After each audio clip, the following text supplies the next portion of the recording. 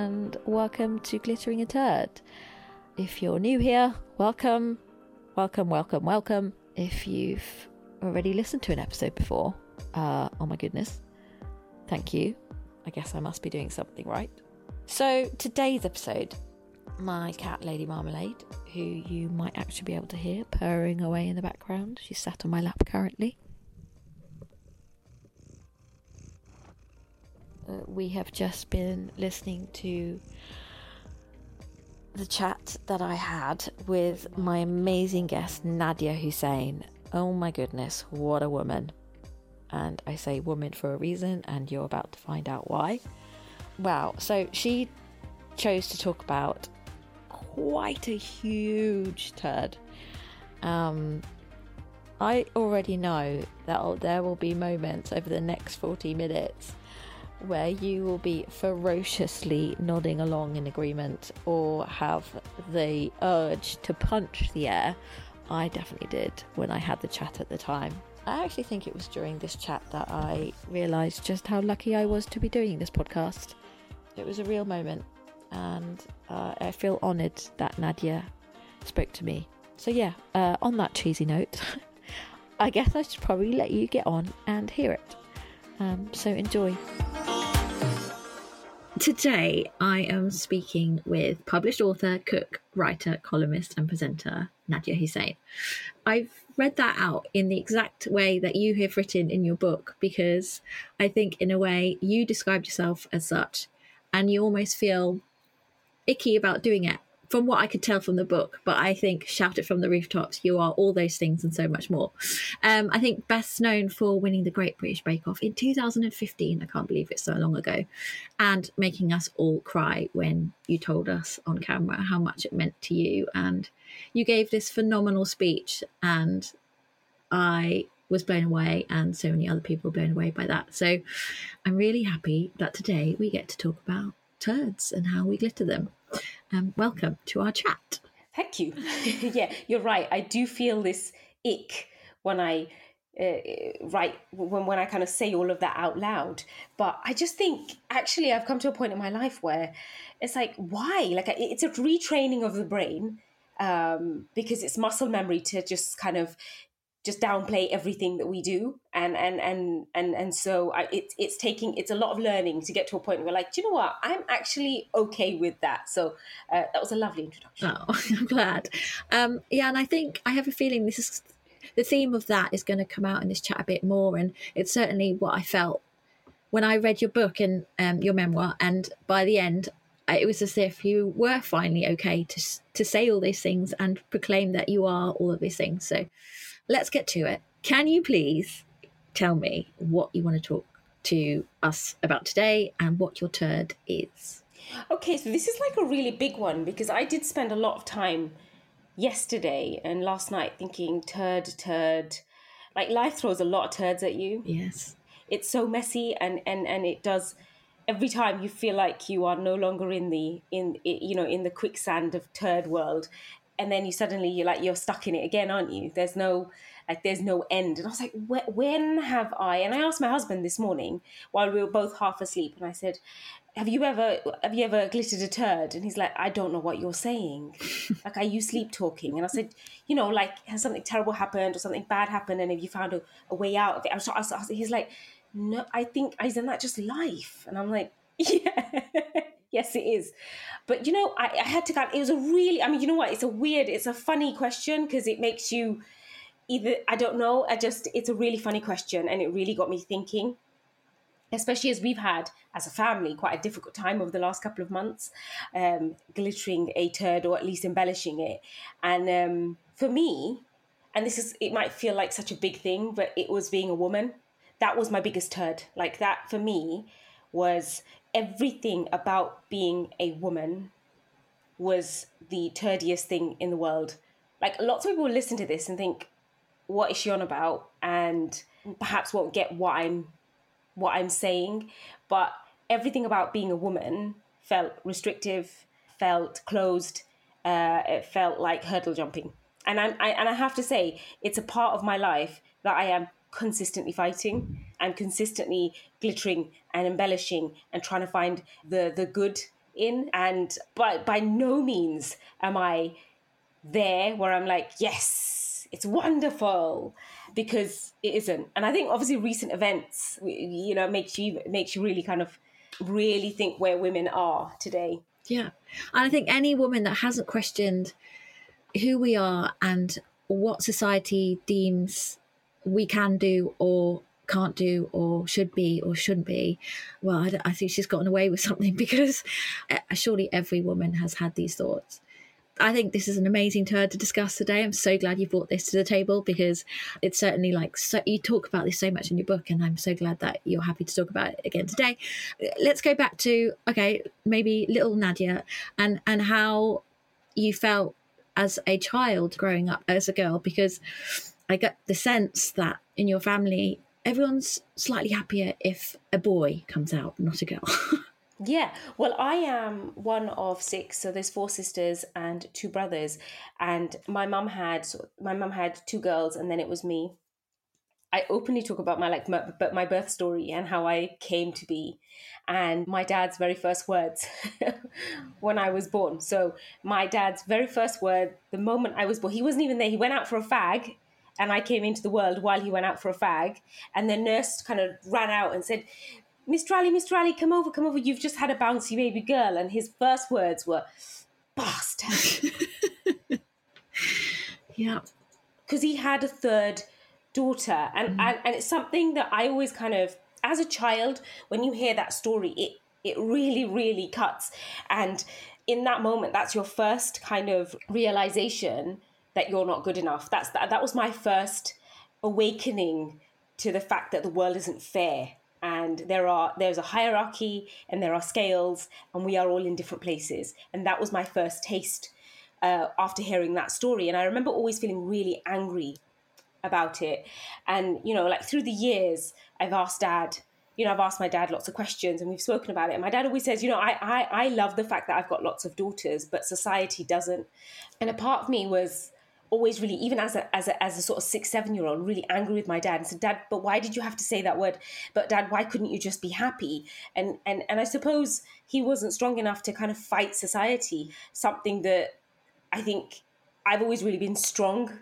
I've always been really kind of vocal about fighting against the tide. And just because society says it has to be a certain way does not mean that rule is set in stone, And so, I used to get really angry with my dad, but, he grew up in a different era. He grew up with different pressures to me. So maybe that fighting that fight wasn't on the top of his list. But yeah, I remember being sort of 6 or 7 thinking, I hate that. I hate that was your first word. I hate that everybody hated that I was a girl. And I hate that I wasn't celebrated. I hate that people were not happy, because when a child comes into the world, boy or girl, it's a happy occasion. But when I was born, it wasn't, because I was the 3rd daughter, and there was lots of never mind and lots of tears and lots of maybe next time. So at what age did they actually tell you that story? I think I might have been 6 or 7 when I asked, and we would be, when I was really curious, but I was quite a curious child. And by this point, it was quite a normal thing to talk about our position in our house, and the fact that, by then I'd had another brother. So he was just kind of like, he was the heir to the throne, and it was very much prodigal child, he was the boy, and he was going to take the throne, and he was going to carry on the name and all of that. So by 6 or 7, it was all very much, I think I even at such a tender age, I knew where I was, which seems really sad when I think about it now. It really does. And so you knew your place, but how soon after that did you think, well, I actually want to rebel against that? This doesn't seem fair. This doesn't seem right. I want to be heard.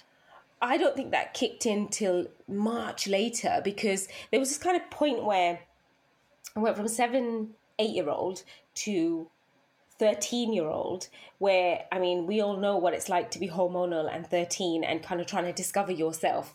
And there was this point where my dad then, he would cut all of our hair. I've never been to a hairdresser, so my dad's really good at cutting hair. So he really is, he really is good at cutting hair. So he would cut all of our hair, and I have big curly hair that grows up and out. And so my dad never knew what to do with it. So he was like, oh, do you know what? This is just too difficult. And so he gave me what was like a really bad pixie cut with no product. Like it wasn't styled. It was just this, like, it looked like a Lego hat that was on my head. Right. So I had this short hairdo that made me look like a boy. And so when we went to our trip we used to go to like an annual trip to Bangladesh, and everyone was like, I'm sure you have just one boy. And Dad's like, no, I have two.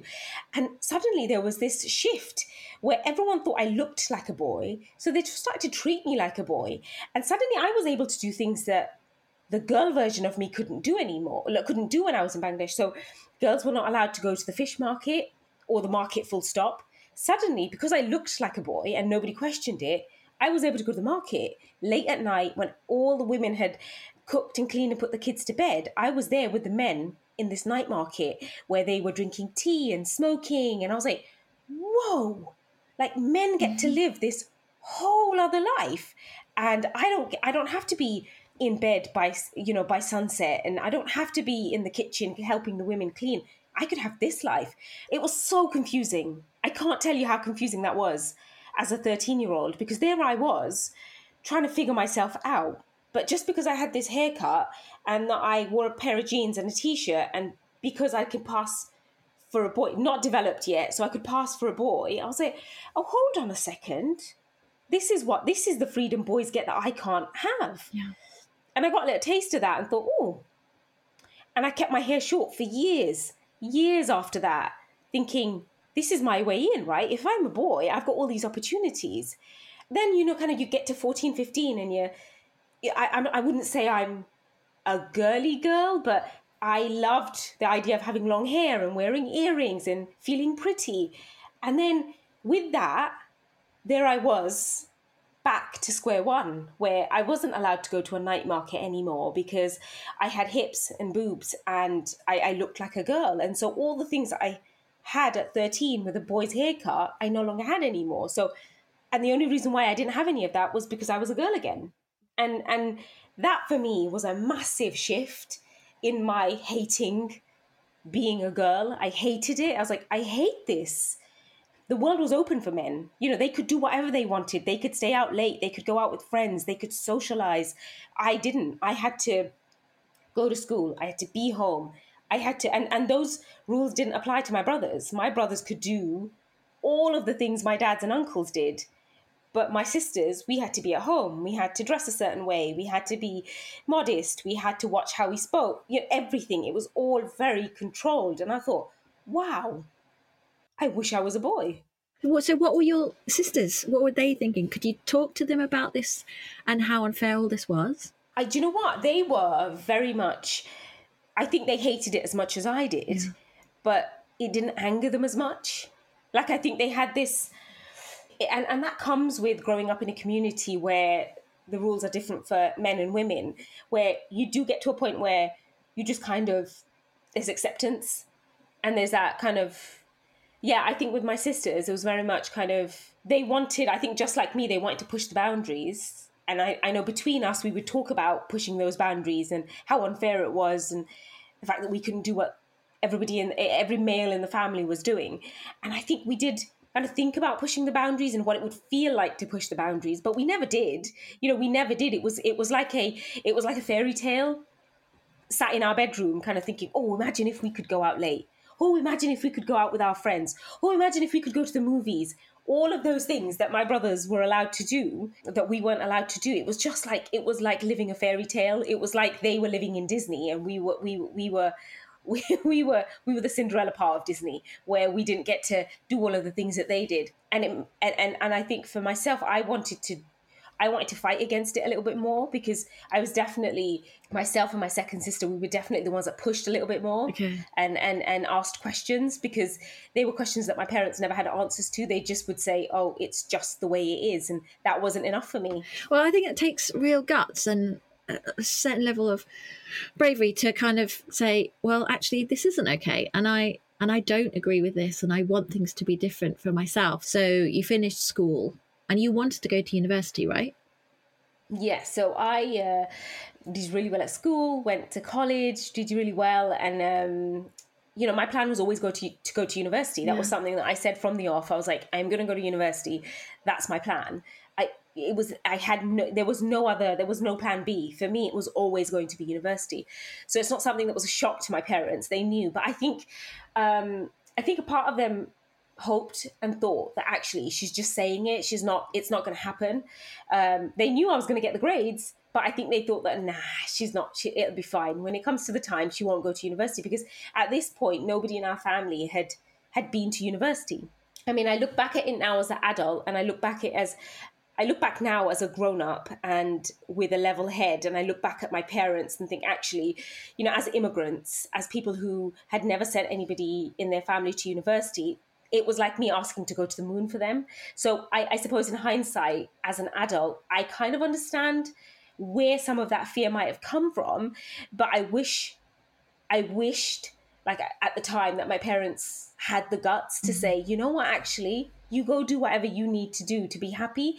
But in the end, my parents didn't let me go to university. I got in, I was 2 weeks away from moving out, and my mum was just like, absolutely no way are you going to university, and if you do, you're not coming home. So that was a big ultimatum at 18, to have to kind of think, oh, well, do I go to university and lose my family, or do I not go to university and keep what I'm familiar with? And so for me, ultimately, that was the decision I made, and I had no choice in that decision. I just I couldn't leave. Part of me wishes I was brave enough just to say, you know what, I'm going, but I didn't, and I was too scared to make such a big decision and not have the support of my family. So I didn't, and then I ended up working 2 jobs and just working really hard. And that was me rebelling. That was me saying, well, if I'm not allowed to go to university, then I'm not going to be at home. And the only way I'm not going to be home is if I work every hour, every minute God sends. So that's what I did. I worked and worked and worked. And it got to a point, sort of 2 years of working, where, we get to, like, my sister got married at 17, and sort of everyone was, my sisters, my cousins all got sort of married early 20s. And, my dad was like, listen, you're hitting 21 now, your bones are going to start to creak, you better get married. And I was like, Dad, really? Do I have to get, like, but I did what I didn't want to do, which was eventually, like, I just didn't want to go down that road. I wanted to go into education. I wanted a career. I wanted something different for myself. And in the end, because there was no other path, I was like, well, what choice do I have but to get married? And so in the end, that was kind of where my path led, I suppose, begrudgingly. Yeah, I love the image that you created when I was reading your words about, like, there you were at home, obviously working all the hours, but suddenly you went from a 2-pack hoodie wearing early 20-year-old eating baguettes and butter, watching Pokemon, to being a wedded woman with duties and people to please. And I can't even imagine, but I'm so glad I tried to, and that you created such a vivid image to your amazing words, to go from that life that you knew so well, you knew nothing else really, to being in someone else's family and almost becoming their cook and their cleaner. And you didn't know these people. I didn't know any of them. Like, it was a weird semi-arranged marriage. So I had never met my husband's brothers or sisters. That I'd met them all for the first time the day I moved in. I mean, I hate just going, when I was a kid, I hated going to stay at my grandma's sometimes because I didn't really know it that well. And I thought, why do I have to stay at this old person's house? But this is like, I mean, I really tried to imagine it, and it's so hard. But presumably, I mean, could you speak to them about this? Were you able to share your feelings? How did your new husband react to your feelings about it? You know what? He is, he's amazing. Like, I call him my oak tree, and an oak tree doesn't grow overnight, like, it takes years and years of growth and nurturing. And, we did that together. We were very young. I was 20, he was 23. We spoke to each other for 6 months, but it wasn't it was a relationship that was on the phone. We'd never met each other. We got married after 6 months. And so it was all very new to us. And as much as he had to fit in with my family, ultimately I had to do the bulk of the fitting in because I was living with his family. And as for talking isn't a big thing in our culture. It's not something that, people don't sit and talk about their feelings. They don't talk about, it's that kind of very British, keep calm and carry on. You just be quiet, you get on, and you have a job to do. And I suppose I went from, for me, the hardest thing was going from being completely unheard within my own family, then to go to another family where you are, again, completely voiceless, but you don't even know them. So you can't even vent any anger on them because you don't know them. Whereas with your own family, it's different because you take it out the people you love the most, right? That's just life. You do. And like, I didn't know them or love them, and I couldn't take it out on them. So my poor husband got the brunt end of all of that without even realizing that I obviously suffer from mental health issues, and he was a new husband, and he was trying to accommodate for me, but also trying to keep balance between his parents.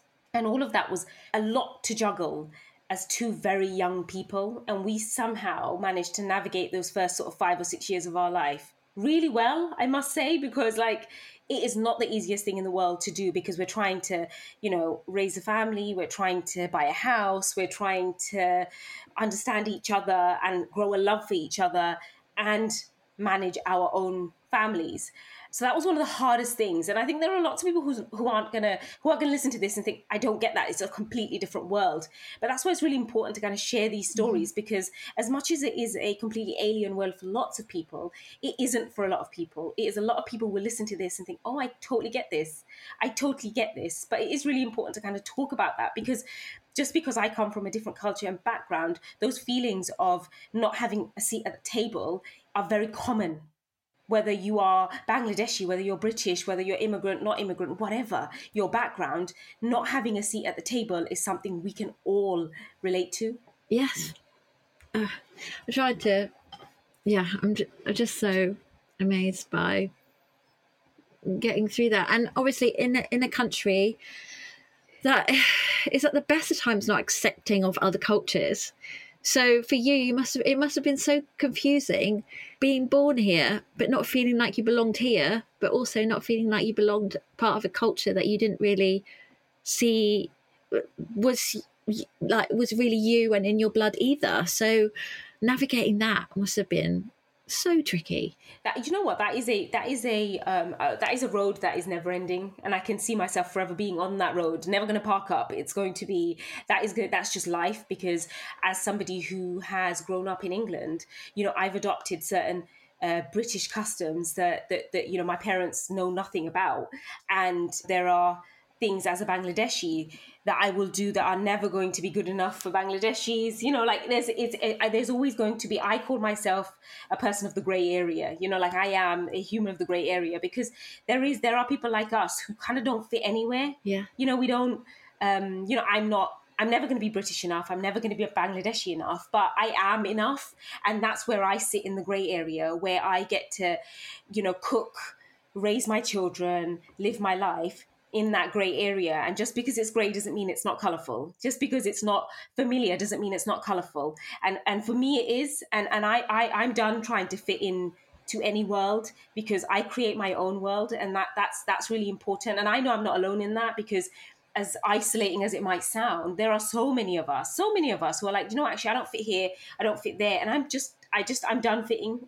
I'm done trying to fit into a shape that wasn't made for me. Oh my God, allow more grey. We need more grey, and we need more stories like yours. We need more. Whoever wants to be completely black and white, that's just boring, isn't it? And also so done. Like, we're all so individual and so unique that how anyone can not agree with that, I don't know. But do you think your mum, and obviously your grandma, was very much set in the way that she was brought up with, and she needed to look after you when she could? And do you think she ever looked at you, or your mum ever looked at you and was kind of glad and a little bit proud that you did rebel, and that you were the first sort of, I guess, girl in your family that said, no, I will do the things, I will marry, and I will create a family, and all the rest of things? But do you think they now could look at you and go, yes, I'm proud of that, she rebelled a little? Do you know what? I'd like to think that there is a part of them that is a little bit proud. They've never actually really voiced it. They've never actually said it out loud. You know, they're not, yeah, my mum's not the kind of pat you on the back kind of, I'm really proud of you. So, yeah, no, it's not something that I've ever heard. I'd like to think secretly somewhere in there that they are proud of me. But do you know what it is? I think certainly over the last 2 or 3 years, the need for other people to be proud of me has really subsided. I used to really care about my parents being proud of me, even though I know that if they are, they would never tell me. They would never tell me because it wouldn't be a humbling thing to do. You know, like it's feet on the ground, know where you're from, very much kind of grounded. So if I'd done something that would make them proud, they're not the kind of people that will say, you know, we're really proud of you. So I'd like to think deep down in there somewhere that they are, but I don't live my life in the hope that they are, because actually what matters is that I'm proud of me, that my husband's proud of me, and that my children are proud of me, because ultimately I strive to be the best role model for my children and for my nephews and nieces. And I hope that next generation that are coming up, I hope they look at me and think, actually, we're really proud of her. That pride really matters to me. When my nephews and my nieces and my kids say, you know what, Mom, we're really proud of what you've done, and they see themselves in me, that's all I set out to achieve. So yeah, I hope part of me wishes that my mum's really proud. I hope she's proud of me. My mum still to this day is like, are you done now? I'm like, Mum, I'm not on a jolly. You know, like it's an actual job. You know, I actually like work. And she's like, yeah, but you're having way too much fun. And I'm like, yeah, well, I mean, you can like your work. But my nan, bless her, she doesn't speak English, but she has ways of showing her pride. And she, like, I picked her up yesterday, and I sat with her, and she sort of rubbed my head and said, shall I put oil in your hair? And she said, should I put oil in your hair? You work too hard. So I know I know part of her is proud of me because she knows I work really hard. And so she's like taking a moment, like she can barely see or walk, but she wants to oil my hair. And like that, those are the moments that make me feel, oh, you know what, this is worth it, because like they had to struggle as immigrants for us to be where we are today. So I always I'm really aware of that. Yeah. But there's something that you said in the book actually about your nan, and you said that you are the change that she dreaded her whole life. Yes. An independent woman. That is, I think, I don't know if that's just a cultural thing on my end, or if it's just a societal thing, but there is nothing, you should fear an independent woman. I think people should fear independent women, because with independent, and that's why it gets stripped from us, it gets taken from us at every aspect of our life.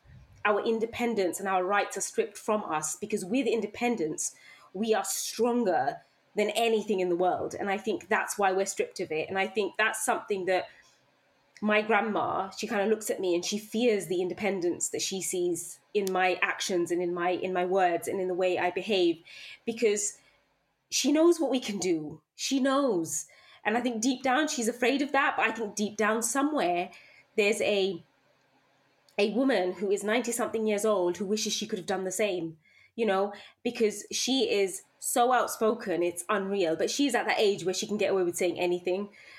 She's at that age where she gets away with everything. Like, I was talking to her yesterday and she said, oh, I'm so fed up of talking to you. Everybody that I used to love talking to is dead. The brutal honesty of an old person. I love it. Love her, honestly. And I love that brutality. And if we could harness some of that honesty that women have in their old age, if we could have that in our youth, imagine the changes we could make. Imagine the things that we could do, the waves we could make. And that's really important. So I think there is a part of my grandma who kind of fears for me because I have this independence. But I think she never stops me. She never says, don't do it. Yeah, everybody else around me says, stop now, enough now, don't do it. Whereas my grandma's like, just be safe. I have a feeling she's living a life that she kind of wishes she'd had. So she's living vicariously through you in a way. I hope so. Yeah, I hope so. So I think we're verging on the glittery bits now, really. I guess my question is, at what stage do you think your feelings about being a woman potentially changed, or how you harnessed being a woman for your good and for other people's good as well. And you realized, I can't change that I am a woman. I mean, you could do, but obviously you were, yeah. But you obviously chose not to. But at what stage did you think, I'm going to stand in my power of being a woman and live a life as a woman happily and independently? For me, I think the pivotal, and definitely I had and I'd love to say that it was the moment I had a child and thought, this is it, look at me, I created life. You know, you would think in that moment, you'd be like, this is it, like this is as powerful as I get. But even then, after having my first, second, third, I never felt powerful. I had my children, but then all the focus is on this child. And then when somebody has a child, the focus isn't on the mother, you know, the mother who's just created life and given birth to this child. The focus is entirely on this beautiful, beautiful bundle of deliciousness that's born, which I totally get.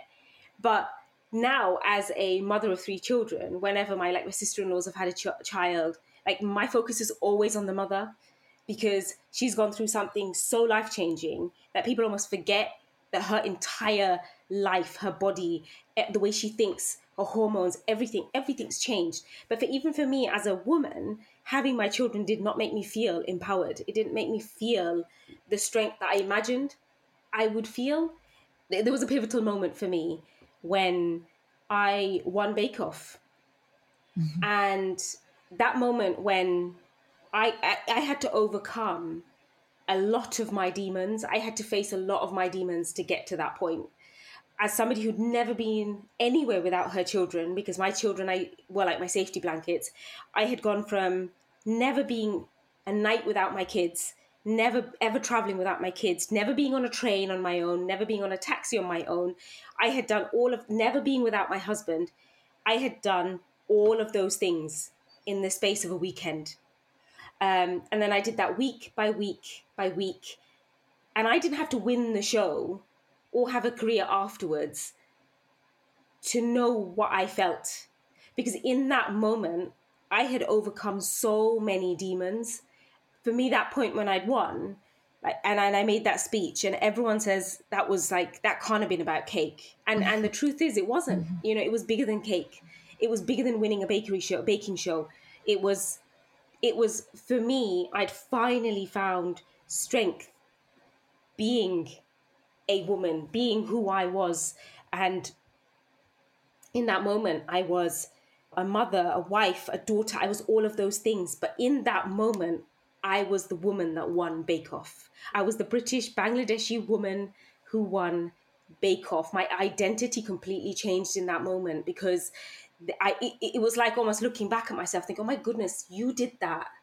That was you. And for the first time, I'd done something completely on my own, despite being told my whole life that you're a woman, you can't do that. You're a woman, you shouldn't do that. You're a woman, that's not the right thing to do. So there I was, as a woman, as a mother, as a wife, as a daughter, there I was stood in front of, millions of people on national television saying, I won.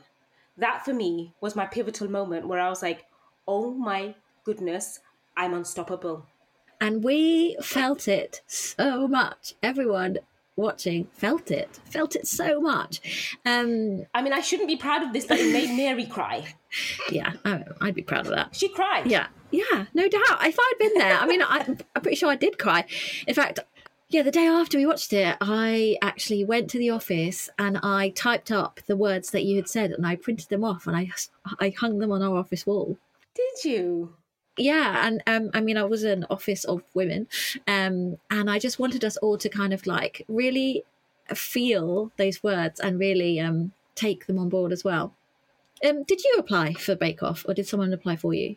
I didn't apply. It was actually my husband who applied, and he did all the boring bits. Like, he did all the boring, and then he said, look, and it was 2 days before the deadline, and he just said, look, I think you should do this. I know you're going to think it's a ridiculous idea and that you shouldn't do it, but I think you should. I kind of like ummed and ahed, and I said, absolutely no way, I'm not doing this. I can't get out of bed because of my anxiety. No way am I going to be able to go for auditions and things like that. So he was like, just do it, humour me. And so I did, thinking that I wouldn't get in. And then I did. And then I tried to get out of doing it 3 times. I tried to call them, tried to get out of doing it, and I couldn't get out of it. And my husband just said, look, I'm not ringing them and telling them you can't do it. You're going to have to do that yourself. And then I thought, I can't physically take that opportunity away from myself. And it took a lot for me to ring them and just say, I don't want to do it. And then in the end, something just like my husband's like, just do it. Just, like, and he pestered me. And I said, look, I'll do it, but I know I'm going to get kicked out week 1. And I was like convinced. I was going to get kicked out week 1. And there I was, week 10. And I was like, what? What am I going to do in week 11? I have to be at home. Finished. Yeah, so I guess, I mean, if you're already doubting yourself so much, it's not at any point would you suddenly go, oh, do you know what, I've got this now. Obviously, you were going to doubt yourself until the very end. And I think it was that breakthrough moment of, I think you really needed to win for you to really finally realise that you deserved it and you deserved to be there and you deserved to have that life. Would you believe I actually handed the trophy back to Paul and said, are you sure you don't want to give it to Tamal? And he was like, don't be ridiculous. But like now I work in television, I realised they weren't going to film another 2 days just to give the trophy back to Tamal. It just wasn't going to happen. Do you remember the speech that you gave actually? Can you say it off pat? No, I don't know it off by heart. Okay. I don't. Are you going to find it? Yeah, I've got it. I've obviously got it right here. Do you want me to read it out or are you going to find it? Shall I find it? Yeah, you find it and read it out. Let me find it. My my old high school, they actually have it written up and on a massive banner. Oh, I love that. Yeah, so it's quite cool. So it's an all-girls school, so they were really proud. I remember it was pretty cool. Yeah. Let's have a look. See.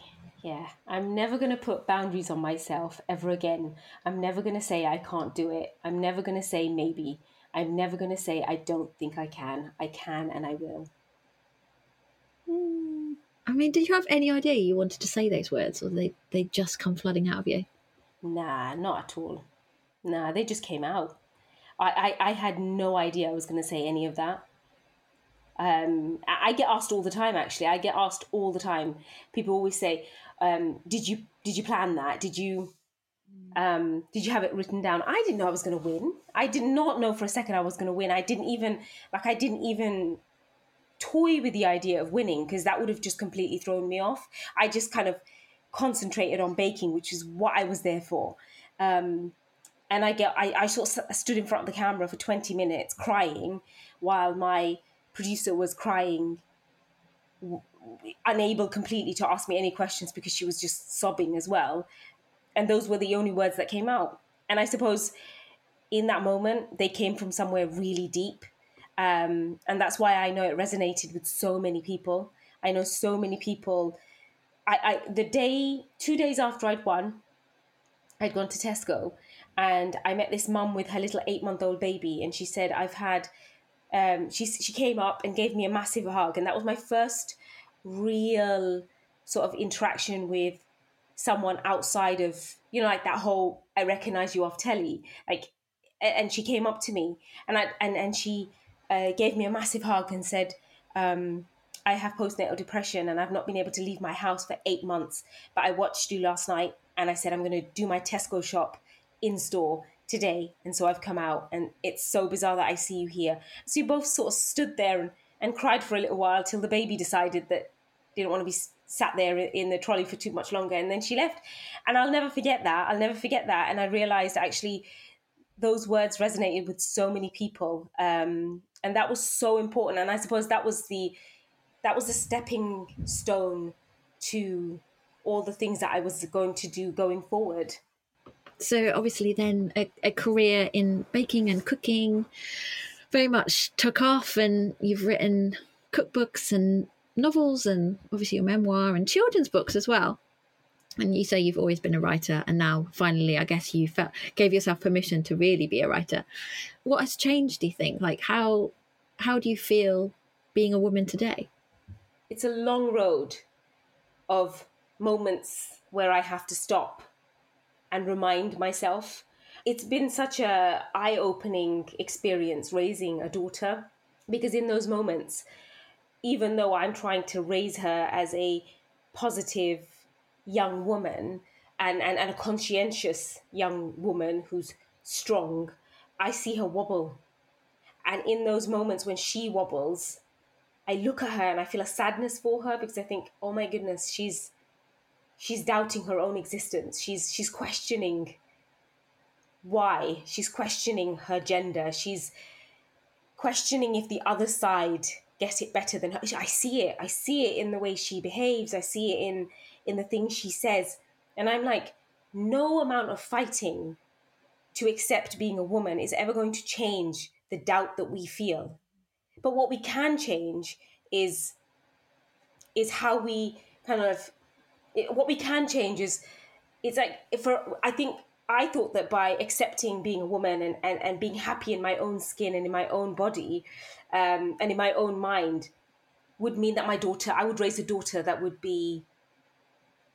match me, and she would be open, and she'd be like happy in her own skin. But the reality is, she's going to face those exact feelings. The difference with her is, like, I was met with closed doors constantly. I was met with closed doors that I didn't have a key for. And now, like, I have a key for those doors, and I've opened them and I've left them ajar for her. So she doesn't have to go to the trouble of finding the key or opening the door. She just has to walk through them. And that's the difference. And one day her daughter will have a door that's open, and her daughter after her there will be no doors. And then her daughter after her, there'll be no walls, and her daughter after that, there'll be no ceilings. And her daughter after that, she'll fly, and that's the hope. I can't fix the world in one generation, but I can try. And for me, that is the joy of being a woman, is that with my independence and with the power that I feel, I can change the world, and I can change how people think. And that's what gives me strength, and that's what gives me power. So today, I know that I had to go through this journey of hating being a woman in order to love being a woman. And that's a journey that I've had to go on. Wow, that's like the best answer ever. And I don't even know if we can add any more to that. It's so good. And I'm so glad that you've shared that. And yeah, but having a daughter yourself, you must see it all through her eyes now and go, well, when I was your age, I felt this, but maybe you feel things differently right now. And you might second guess everything that's about to happen to her, but already things feel so different. And I think you have carved a different path for her and so many other women. I'm sure of it. I hope so. And I one thing I always tell my daughter is financial independence. Uh-huh. Big thing. Financial independence and running away money. Have the two. If you have running away money and you have financial independence, you don't need anything. I wish they taught that stuff at school. I know. I really do. I really wish they did teach that stuff at school, because I get it. All the other stuff is important, but I really wish that there was more of kind of a focus on empowering people and strengthening them from the inside. Yeah. But yeah, we work slowly from the inside out, and that's my job ultimately. My job is so much bigger than being a role model to my children. Yeah. It's about being a role model to the next generation. And I know there are loads of people who watch me and listen to me, and and I have to always, I am not perfect, and I am not a perfect version of myself, but God knows I try. I try so hard to be the best that I can be, and hopefully that's something that people can see and people can hear, and they can take, even if they a tiny snippet from it. That's my job done. Yeah, I think they absolutely do and will, hopefully from this as well. I think you are the ultimate turd glitterer, actually. And I think that, being a woman is such a massive turd subject to cover, but the fact that you've helped to reframe it for yourself and others, I think is, massive kudos to you. Okay, well, I am going to ask you to share one learning that you want to share with us about your turd, or the glittering of the turd. If there's just one key thing that you want to take away from it, what would it be? Oh my goodness. One key thing. The one thing that I learned from my turd is that being a woman means that you are often going to end up in spaces that were never built for you, that were never meant for you, that there is no space, that space was never created for you. And there's a mantra that we use in our house, and I'm very, I very much, it's something that I speak, it's something that we talk about all the time, it's something we say all the time, especially with my little girl. But as a whole, as a family, one thing we say is elbows out. And it's that physical action of having your elbows out. If you do it, there's that feeling of, creating space, making yourself bigger. And as a woman, I know that I have faced so many scenarios where I'm in spaces that were never created for me. But being a woman is a thing that has never being a woman is a thing that has given me the determination to never allow anyone to tell me that that space isn't for me. So I tell myself in those moments of doubt, elbows out, create space for yourself so you can create space for others.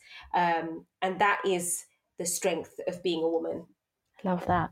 I'm going to be reminding myself of the elbows out as well. Thank you. Elbows out. Elbows out. And then can you tell me the one thing, and this can be a tangible thing, an intangible thing, something, an item, a piece of art, anything that you think has helped you to glitter your turd? Lipstick. Any particular shade? Yes, for me, it is Lady Danger by MAC. That is my favourite. And I grew up being told, women should wear less makeup and you shouldn't wear lipstick. And I certainly grew up as a brown-skinned woman thinking that red lips were only made for the Marilyn Monroe types, where you had blonde hair and blue eyes and fair skin. And Lord only knows, when I put that Lady Danger on, it's like I become a version of myself that is completely different. Like when I put that lipstick on, boy, does it glitter that turd, because I'm like, oh my goodness, I feel powerful. So find your shade and keep your shade. Everyone has a shade. Find your shade. That is your shade. And then you keep that with you. And even when those bullets empty and they're finished, I keep those, because Lady Danger is exactly who I am when I wear a little bit of lippy. I love that. It's amazing how full circle you've become since your dad cutting your hair so short and you wanting to be a boy and you being so happy looking like a boy, because then you suddenly fit into the world and the spaces that you wanted to be in. And to now, being a woman and being happy to be a woman and owning that and wearing lipstick at the same time. I mean, what a full circle. Great. Excellent. Okay, so now we're going to listen to one of our listeners called Lucinda, who has glittered their turd as well. So I've dealt with some turd, for sure. Yeah, had an eating disorder, had anorexia, went into a eating disorder house, went through the whole psyche, had a bowel cancer, stage 3, came through that, and then broke my back and shattered my L3 vertebrae. But over all of it, I sparkled a lot of glitter, and I'm pleased to say I'm now walking. I've got spine jacks and cement in my back, which allows me to walk. I open water swim, so I love seeing you open water swimming. It just frees me and frees my mind. So thanks for letting me leave a voice note. Take care. I think this kind of goes back to what you were saying at the beginning of this chat, like life is full of turds and we can't avoid them, but it's how we navigate through them and how we come out the other side, if there is another side, and what we've gained from that experience and what we've learned from it, that counts. And so I'm really glad that Lucinda shared that with us. Yeah, I think over this last 6 months, I've learned that we were built to overcome. We all have it in us in different ways, in different capacities, and we can overcome. And I've certainly learned that over the last 6 months of my life. It's been one of the toughest 6 months for us as a family. And we as humans, we love, we lose, but we overcome at the same time, and we're built to do that. And it's just listening to that that is ultimate glittering of turd, isn't it? That is like a whole bag of sparkles. I think on that note, let's end this podcast. The way I usually do it is with a cheers. Do you have a drink next to you at all? It doesn't matter if you don't. I don't. Well, if you had a drink, what would be your drink? Cup of tea. Oh my goodness, cup of tea. Excellent. Okay, I'm going to cheers with my iced coffee. You're going to cheers with your cup of tea. We're cheersing to life, and we're cheersing to being women. Cheers. Well, I don't know about you, but I'm so grateful the Great British Bake Off brought Nadiya into our lives, and that she is teaching us to get our elbows out whenever we feel like we don't belong somewhere or we're not welcome. Thank goodness for her rebellious spirit. Everything she said was so utterly beautiful. She is absolutely right. We should fear an independent woman, especially a Bangladeshi one, called Nadiya Hussain. I really strongly suggest you read her memoir if you haven't already. It's called Finding My Voice. Well, I feel really energised now. I really hope you do too. Thank you, Nadiya, for your wisdom. Thank you, Lucinda, for sharing your multiple turds and turd glittering with us. And a ginormous thank you, obviously, to you guys for listening. Please do share this podcast with your pals and leave a review if you fancy it. It really helps people discover the podcast. You never know, someone might really need a reminder right now to get their elbows out or wear lipstick. Okay, so next time I will be speaking to a bloke, a lovely one named Felix White. He's a musician, formerly in a band called the Maccabees. He's now also a podcast host on The Tailenders. Plus he's written a beautiful memoir about how he has tackled loss and grief. Until then, loads of love from me and Lady Marmalade. Goodbye.